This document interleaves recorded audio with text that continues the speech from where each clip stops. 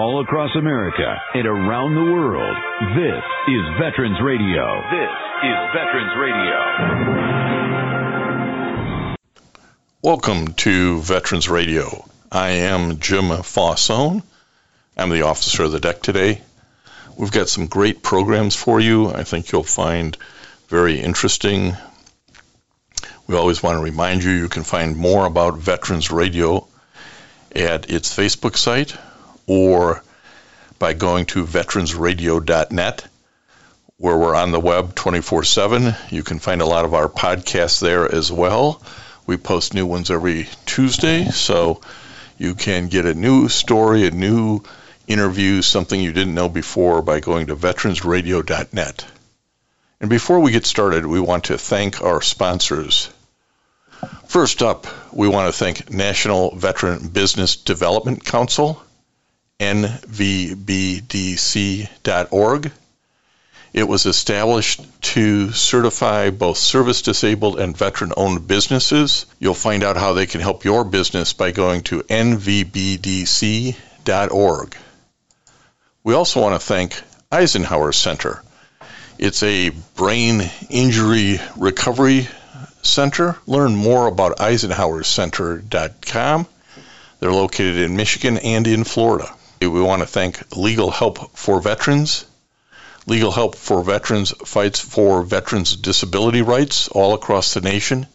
You can reach them at 800-693-4800 or on the web at legalhelpforveterans.com. Contact us if you'd like to be a sponsor on Veterans Radio, and let's move on to our program. We want to welcome to Veterans Radio today Tony Brooks, an Army Ranger and now a doctor of chiropractic medicine. But we're here to talk about his new book, Leave No Man Behind, The Untold Story of the Ranger's Unrelenting Search for Marcus Luttrell, the Navy SEAL lone survivor in Afghanistan. Tony, welcome to Veterans Radio. Hey, thanks for having me. Well, I had the opportunity to read the book, and it's a real good book to give maybe people information that they're not getting about what it's like to be an Army Ranger, what you have to go through, and then this mission in Afghanistan. You served, though, from 2003 to 2007 in the Army. But why did a nice kid like you join the Army? Wasn't exactly the path that I thought was going to happen. I was away at college, and my first few weeks in college was the 9/11 terrorist attacks. And that forever changed my path in life. I knew at that moment, I was watching TV, I needed to go serve greater than I was serving right now. Mostly out of anger that we had just been attacked. My weapon of choice, so to speak, was to become U.S. Army Ranger. And that wasn't something that you came to because you had this big military family. I mean, if I read it right, you're kind of from an upper middle class, playing golf with dad at the club kind of guy going on to university. So how did this, hey, I want to be an Army Ranger, how did that get received by your family and friends, and kind of what was the seed for that? I wish I knew the actual answer to that question. I don't. It was a passion and love for country, I think, that really pushed me to join the military. I've always loved my country. I've always loved, the United States. And what I did was, after 9/11, I kind of wanted to do the typical young adult thing and act on emotions. And my parents, they weren't against it. They just wanted me to really think it through, to make sure that was the decision that I wanted to make. My father told me, why don't you give it a year, finish your first year of school, and then jump in. He goes, the war's not going anywhere. And boy, was he right. 20 years later, here we are. Absolutely. You weren't the prototypical Army Ranger guy. You weren't this huge muscle-bound jock. Talk to us a little bit about that, where you were in that stage of your life and why you thought this was the way to go. I'm a very analytical guy, and when I came to my decision to become a Ranger, it was after lots of research too. So I researched what it takes to become an Army Ranger, what they do, who typically does. And that's a kind of a stereotype. The big muscle bound guy, the stereotype of the Army Ranger isn't really true. I mean, yes, there are a few guys in there that are just huge muscle bound guys, but most of them are thinner than you would expect because they're more endurance type athletes. I knew that was more my style. And that's when it drove me to seek out that path. Well, and you describe in the book, Leave No Man Behind, The Untold Story, Army Ranger training. And as I mentioned to you earlier, I think that part of the book's really helpful for family members who maybe, their loved one didn't give them a peek inside what's really going on in the training. It's difficult. Why don't you talk a little bit about that difficulty? Yeah, so when I went through, it's different than it is now, but it's still along the same lines. The goal of a lot of that training is to break you down, really see who wants to be there, who's not going to quit, who's got the willpower to see the end game. So they do everything in their power to just, physically and mentally break you down, to see who's, it's kind of a simulation of war, right? Who is going to rise to the top when the bullets start flying? And that's what the training is designed to do. And, I tried to depict it as best as possible, but it was very grueling. But in my head, I wasn't going to quit. They were never going to break me, in my head, at least. Well, and they tried, as well they should, because when you get out of here, you got to live by the slogan of Rangers lead the way, don't you? Absolutely. And you complete Ranger training. As I say, it's a difficult, not everybody who starts comes out the other end. And you ultimately did service in Afghanistan and in Iraq, Afghanistan in 2005 and Iraq in 06 and 07. But the book primarily focuses on 2005 and the rescue efforts for the helicopter known as Turbine 33 during Operation Red Wings 2. Set this up for us. Tell us a little bit about how this comes about and your role in this process. Yeah, so in Ranger battalions, the 75th Ranger Regiment, they deployed at a very high operational tempo. Every 6 months, approximately, they were deploying during the Global War on Terror. Each battalion just rotating in and out of country. And so I knew I was going to deploy soon after arriving to 2nd Ranger Battalion at Fort Lewis. And our next deployment happened to be, the spring and summer of 2005.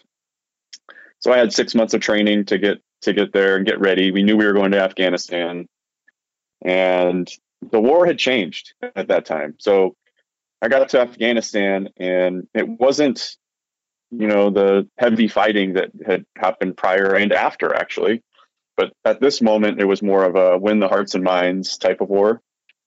And Rangers, at least my platoon and my company at the time, weren't very active on this deployment. In fact, it might have been the slowest deployment ever for my company. And, we trained a lot on that deployment. My very first mission was Operation Red Wings. So we were training, and then we get word that we lost a Chinook helicopter and you guys are going to recover it.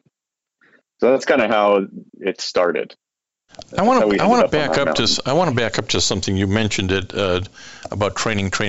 And again, I think this is one of the things the civilian soldier divide doesn't really understand.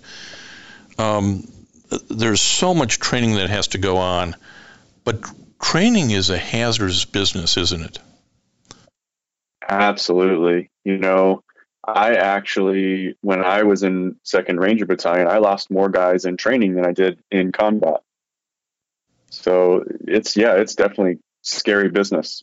And I just don't know that our civilian counterparts fully appreciate both the extent of training and the hazards associated with training, and for family members, they're worried about those overseas deployments, but they equally have to be concerned about training and training accidents, and they happen in all kinds of ways, including some freaky ways, don't they? Oh, absolutely. Parachute accidents. I mean, I ran off of a loading dock and was knocked unconscious. I mean, live fire accidents. There's plenty of different ways that people can get hurt, lose their lives as well. I just think it's important to remind folks of thinking about and keeping good thoughts about our troops, even when they're stateside, even when they're involved just in quote unquote training. But let's come back to Afghanistan in 2005 in the summer, and this mission, your first mission actually, I think, to search and rescue for the downed helicopter. Tell us a little bit about what was going on.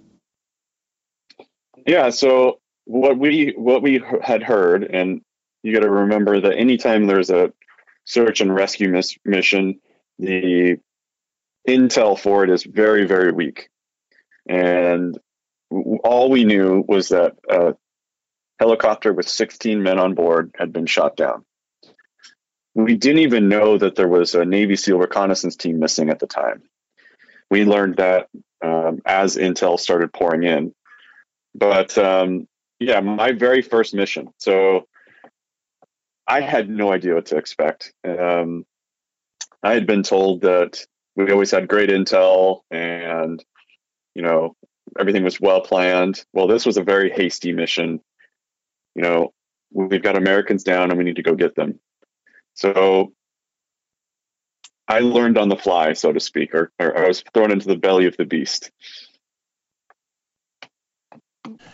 And as you and as the whole platoon kind of goes off on this mission, you're on a high mountaintop in the Kunar province. I think you're about 9,000 feet high up in the mountain. Correct. And anybody who's like, okay, how do I put that in perspective? If you've been out to, say, Wyoming to the Grand Tetons, I don't think they go up 9,000 feet, or they're pretty close to 9,000 feet. I mean, this is difficult terrain, difficult oxygen levels. Talk to us a little about the physical experience that you describe in the book. Yeah, I mean, thank goodness I was in the 75th Ranger Regiment, because the way we train is very excessive, and we push our bodies to the limits every single day, not just when we're at war, but also back at home. So when we got on the mountain physically, I don't think any of us ever thought we would experience any hardship ever. But quickly did we realize that was not the truth. When you're out on that mountain, carrying the amount of weight that we were carrying, I think each guy had a minimum of 50 pounds on them up in this terrain. We had no maps, and we were using satellite imagery to navigate this terrain.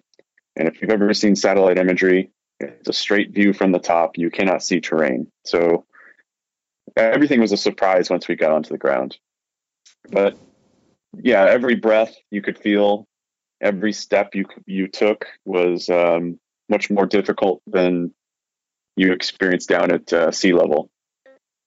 Well, I think that's part of the book that's particularly enlightening to those of us who aren't there. You really paint the picture of, following these goat herder trails down a rocky mountain where you don't know where you're going, and the footwork is, I mean, you talk about sliding down hills, down part of this mountain. And that wasn't an accident. It was an accident, but it wasn't an occasional occurrence. This was happening to everybody, wasn't it?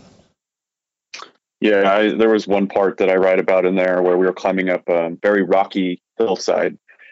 And yeah, I'm surprised we didn't actually cause an avalanche, to be honest, because, we had a whole bunch of guys going up this mountainside. Every single guy is knocking rocks down, sliding. They take a few steps and they slide down 3 steps, and they take 2 steps forward and 3 steps backwards. And everyone's falling and dinging their knees and elbows. And it was terrain that, had we have seen maps, we probably would have avoided.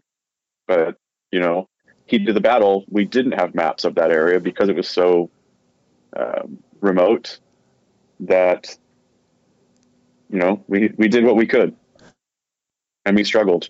Yeah, and part of that too, anybody who's been at elevation, if you've been in Colorado or the Rockies or, wherever, you understand the impact of dehydration, and you guys are out there for longer than you anticipated trying to find the downed helicopter, the Chinook, and dehydration in water becomes a problem for the Rangers as well. Yeah, absolutely. I mean, we were told at the onset of the mission that this is 12 hours in and out, 12-hour mission. So we packed accordingly. And, a week later, we were still out there. So, and we're not going to make any fun of Army planning at this point. But somebody misshot that a little bit. Yeah, I mean, there was no. I mean, you couldn't plan for this because there were no maps. We were going to save another service. Actually, they were under a different command. And if you know anything about the military, Navy, Army, Air Force, we don't necessarily talk well with each other. We kind of stick to our own terrain, so to speak. Well, we were going out to rescue Navy personnel and Army personnel. So, any combat search and rescue mission is not going to have a lot of planning. It's very hasty and it's very fast. And ultimately, we learned really hard.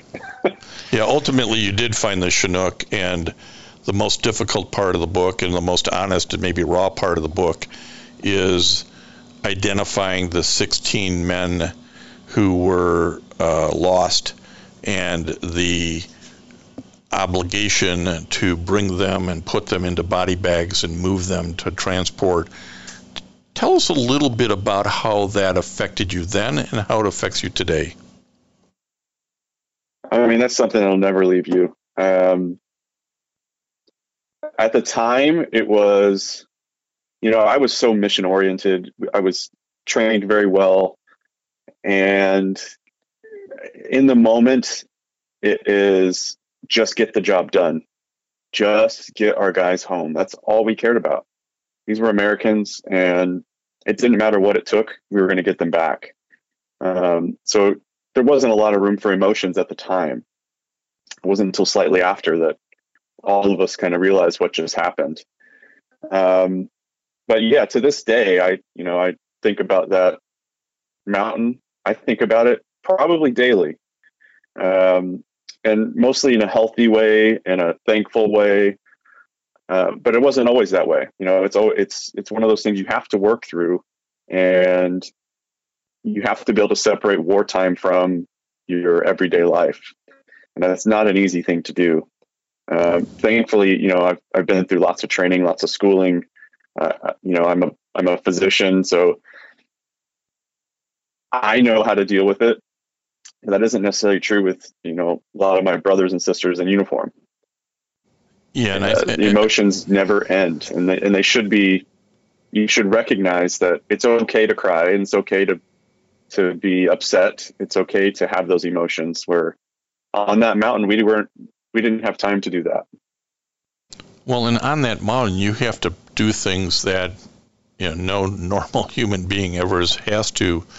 But for Army Rangers on a recovery mission, you've got to look for booby traps. You have to worry about if every body isn't booby trapped, and then you have to collect belongings of these dead servicemen and get them into the right body bags. And unfortunately, you write how some men looked like they were just laying there undisturbed, and others obviously were much more. Their bodies were much more impacted by the crash and the probably RPG that brought them down.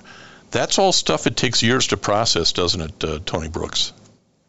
Absolutely. Many, many years. I mean, that's why the book's coming out now and not 10 years ago. I've struggled even to this day. I struggle with writing about it because, I genuinely love those guys that passed away on that mountain, and I care about their families. And I know that when they read this, it's going to be hard for them. But sometimes, first of all, I think history must be told, and these hard realities the civilian world needs to hear this, because we tend to glorify war all over the place, video games, movies, and it's not glorious. It really isn't. A necessary evil, yes, I do believe that, but we also need to know what we're really getting into when we do go to war. And this part of the book on the recovery of the men from Turbine 33 sort of bumps into maybe the most famous Navy SEAL recovery effort, Lone Survivor with Marcus Luttrell, which has had all kinds of publicity. But it's that part of the recovery of Turbine 33 that I think is maybe the most important part of your book, because it gives us a look and an insight into something maybe we didn't know about and the challenges there. But walk us through almost the accidental looking for and ultimately recovering rescue, I should say, of Marcus Luttrell. Yeah, so like I was saying, it was a very hasty mission, and we really didn't know everything that was going on the ground when we actually arrived. We knew the helicopter was down, and that was our primary goal. Well, as the mission developed, we were informed of the 4-man Navy SEAL reconnaissance team that was also missing. And we thought that we might see them at the crash site, but they weren't there. At that point, we moved forward to try and find them. And again, no intel. We knew the path that they were supposed to take, so we definitely searched every single nook and cranny of that mountain. And it took us days to really locate and find and narrow down the areas that he could have run to. And I'll just say this, Marcus Luttrell, I have no clue how he survived that ambush. His team was ambushed in terrain that no human could have fought out of.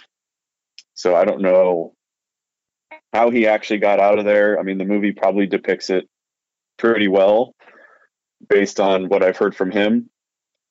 But it's pretty unbelievable how it took us days to find him on that mountain, and we knew his potential path that he had taken. So just shows you how rugged that terrain really is. Well, and I think it also highlighted for me in reading your book, Leave No Man Behind, The Untold Story of the Rangers' Unrelenting Search for Marcus Luttrell, the Navy SEAL Lone Survivor in Afghanistan by Tony Brooks. It highlighted for me just how difficult this was, that not only the train was, but then working with the locals. He's ultimately found in a village, and you have a line in there about, if we didn't find him when we did, who's to say the village elders wouldn't have just traded him away to the Taliban? And man, that just hit me when you sort of pointed out that all that you guys were doing and pushing for was really the sort of the first man to get there. If there was a survivor, you had to get him and bring him back before, if you will, the Taliban would have found him. That was a powerful section that you wrote. Yeah, I mean, if you think about it, the amount of in the movie, I think they do kind of point this out, that the Taliban wasn't going to just walk away. They knew he was there, and they wanted him. So the decision could have been made at any moment for them to say, no, we're going to get him now, and we're going to take you guys out. So we knew that. We knew that every single second mattered. So we were moving at speeds that even in training, when we're trying to push our bodies to the limit, we would never safely move at the speeds we were moving at. We were moving at reckless speeds, and we all knew it, but we were okay with it because the alternative was the Taliban getting our guy. So yeah, I do think that moment, every single moment out there mattered. You did 2 tours in Iraq, and we're not going to have time to talk about those. And you were participating in the Battle of Ramadi. Maybe there's another book in there somewhere. Where I want to end this is kind of a more positive, upbeat thing, because there's a little bit of love story in your book about the woman you ultimately married, and you're going on to school to receive your medical doctor license in I think it was 2014. Some kids come along. Things got, you got out in 2007, got married in 2010, but you've had a pretty good decade there, haven't you? Yeah, it's amazing how things change. I was trying desperately to get a date with my wife, and I write about this in the book, how basically I failed at that for many years. But ultimately, yes, I did get married. We have 2 wonderful children. Ironically, I learned that my wife was pregnant on the anniversary of Operation Red Wings, with our first child. And life does come full circle. You just have to let it happen. Yeah, you got to stay in the game. You struggled with some PTSD, but worked your way through that. Obviously, as you mentioned earlier, you've had a lot of education and training that maybe made this a little easier for you.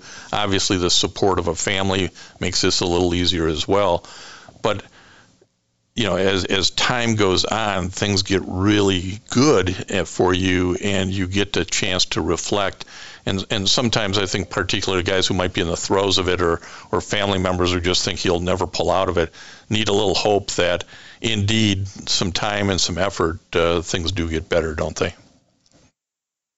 Time and lots of effort. Yes. I mean, it does take a lot of effort. It's not just going to happen. It's one of those things you do have to work on. Your physical and emotional health, your diet, exercise, all that stuff matters. Well, we're talking to Dr. Tony Brooks. Tony, if folks want to know more about you or more about the book, more about being an Army Ranger is about, give them a website or something you can direct them to. Yeah, they can always come to my website, which is drtonybrooks.com or drtonybrooks.com. And books are available basically anywhere books are sold. And you can reach out to me via my website. I'm on social media. I'm on Instagram, Dr. Brooks. I'm on Facebook. Please reach out, especially veterans. I love to join you on your journey, and I want to hear your stories too. Well, we appreciate you taking some time today, Tony, to talk to Veteran Radio listeners, talk about being an Army Ranger in this particular mission in Afghanistan in 2005. And we wish you nothing but the best with the book and with the family and just life in general. Well, thank you for having me, and thank you for everything you're doing for veterans.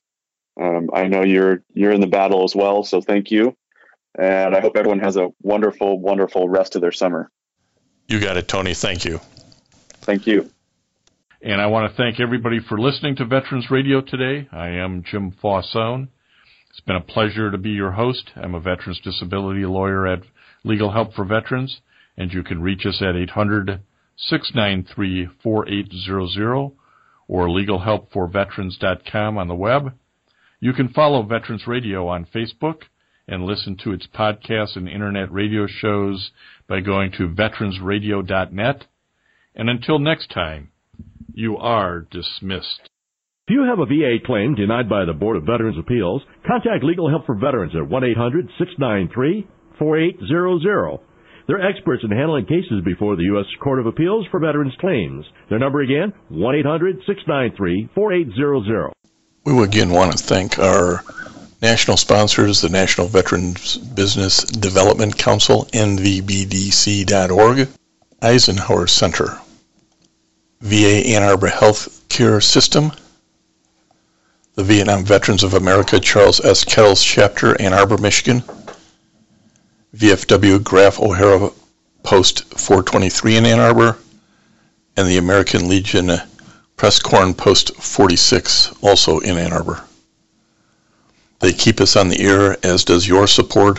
Go to Facebook, go to veteransradio.net, and support our efforts. And until next time, you are dismissed. With Lucky Land Slots, you can get lucky just about anywhere. Dearly beloved, we are gathered here today to... Has anyone seen the bride and groom? Sorry, we're here. We were getting lucky in the limo and we lost track of time. No, Lucky Land Casino, with cash prizes that add up quicker than a guest registry. In that case, I pronounce you lucky. Play for free at LuckyLandSlots.com. Daily bonuses are waiting. No purchase necessary. Void where prohibited by law. 18+. Terms and conditions apply. See website for details.